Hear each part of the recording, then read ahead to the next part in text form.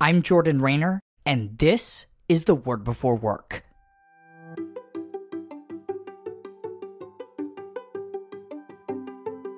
Today we're reading from Exodus 8, verse 1. Here's what it says. Then the Lord said to Moses, "Go into Pharaoh and say to him, 'Thus says the Lord, let my people go, that they may serve me.'" Again, that was Exodus chapter 8, verse 1. A few weeks ago, here on the podcast, we saw that it was the horrific working conditions of the Israelites that was the impetus for their exodus from Egypt. But if we're not careful, we can mistakenly believe that God freed his people so that they could spend all of their time worshiping him through song and sacrifices outside of Egypt in the wilderness. But that's not at all what we see. 7 times between Exodus 4:23 and Exodus 10, verse 3, the Lord clearly states his purpose for delivering his people. Over and over again, he declares, "Let my people go, that they may serve me." Commenting on this passage, one theologian says that, quote, God did not deliver Israel from work. He set Israel free for work, end quote, but work as he had originally intended and created it. This sets up a theme we see all throughout Scripture. Salvation isn't an end in itself. It is a means to an end, namely being with God and working for his glory rather than the glory of man. That's why God saved the Israelites, and it's why he has saved you and me. This is exactly what Paul is getting at in Ephesians 2, 8 through 10, when he says that while we have been saved, quote, not by works, end quote, we have been saved, quote, to do good works, end quote, not just to sit around on our hands and wait for Jesus' return.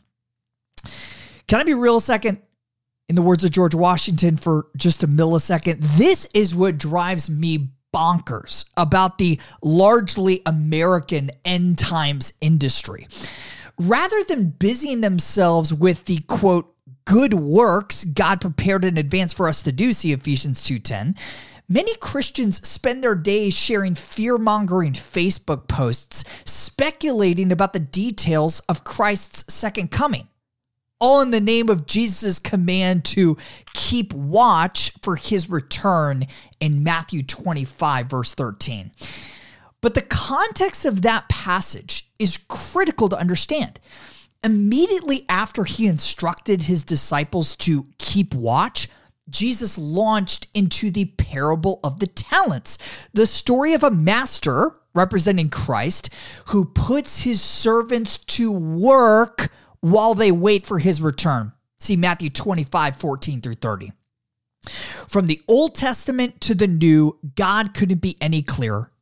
We aren't saved to sit on our hands, but to work with them. The good news of the gospel is not just that you get to go to heaven when you die, but that you get to partner with God in cultivating heaven on earth until you die. How? By weeding out the injustices that you see in your industry, by creating businesses, films, and novels that offer glimpses of the beauty of the kingdom, and by serving as a faithful ambassador of your King in your place of work. See 2 Corinthians 5, 17 through 20. Work hard to those ends as a response to your salvation today. Today's devotional only scratches the surface of how God's word connects to our work. If you want to go deeper, sign up for my free 20-day devotional called The Word Before Work Foundations at twbwfoundations.com. These email devotionals are designed to help you gain a rich understanding of the biblical narrative of work, how exactly your work matters for eternity, and what those truths mean for how we ought to work today. Sign up right now, again, totally free at twbwfoundations.com. Inc.com.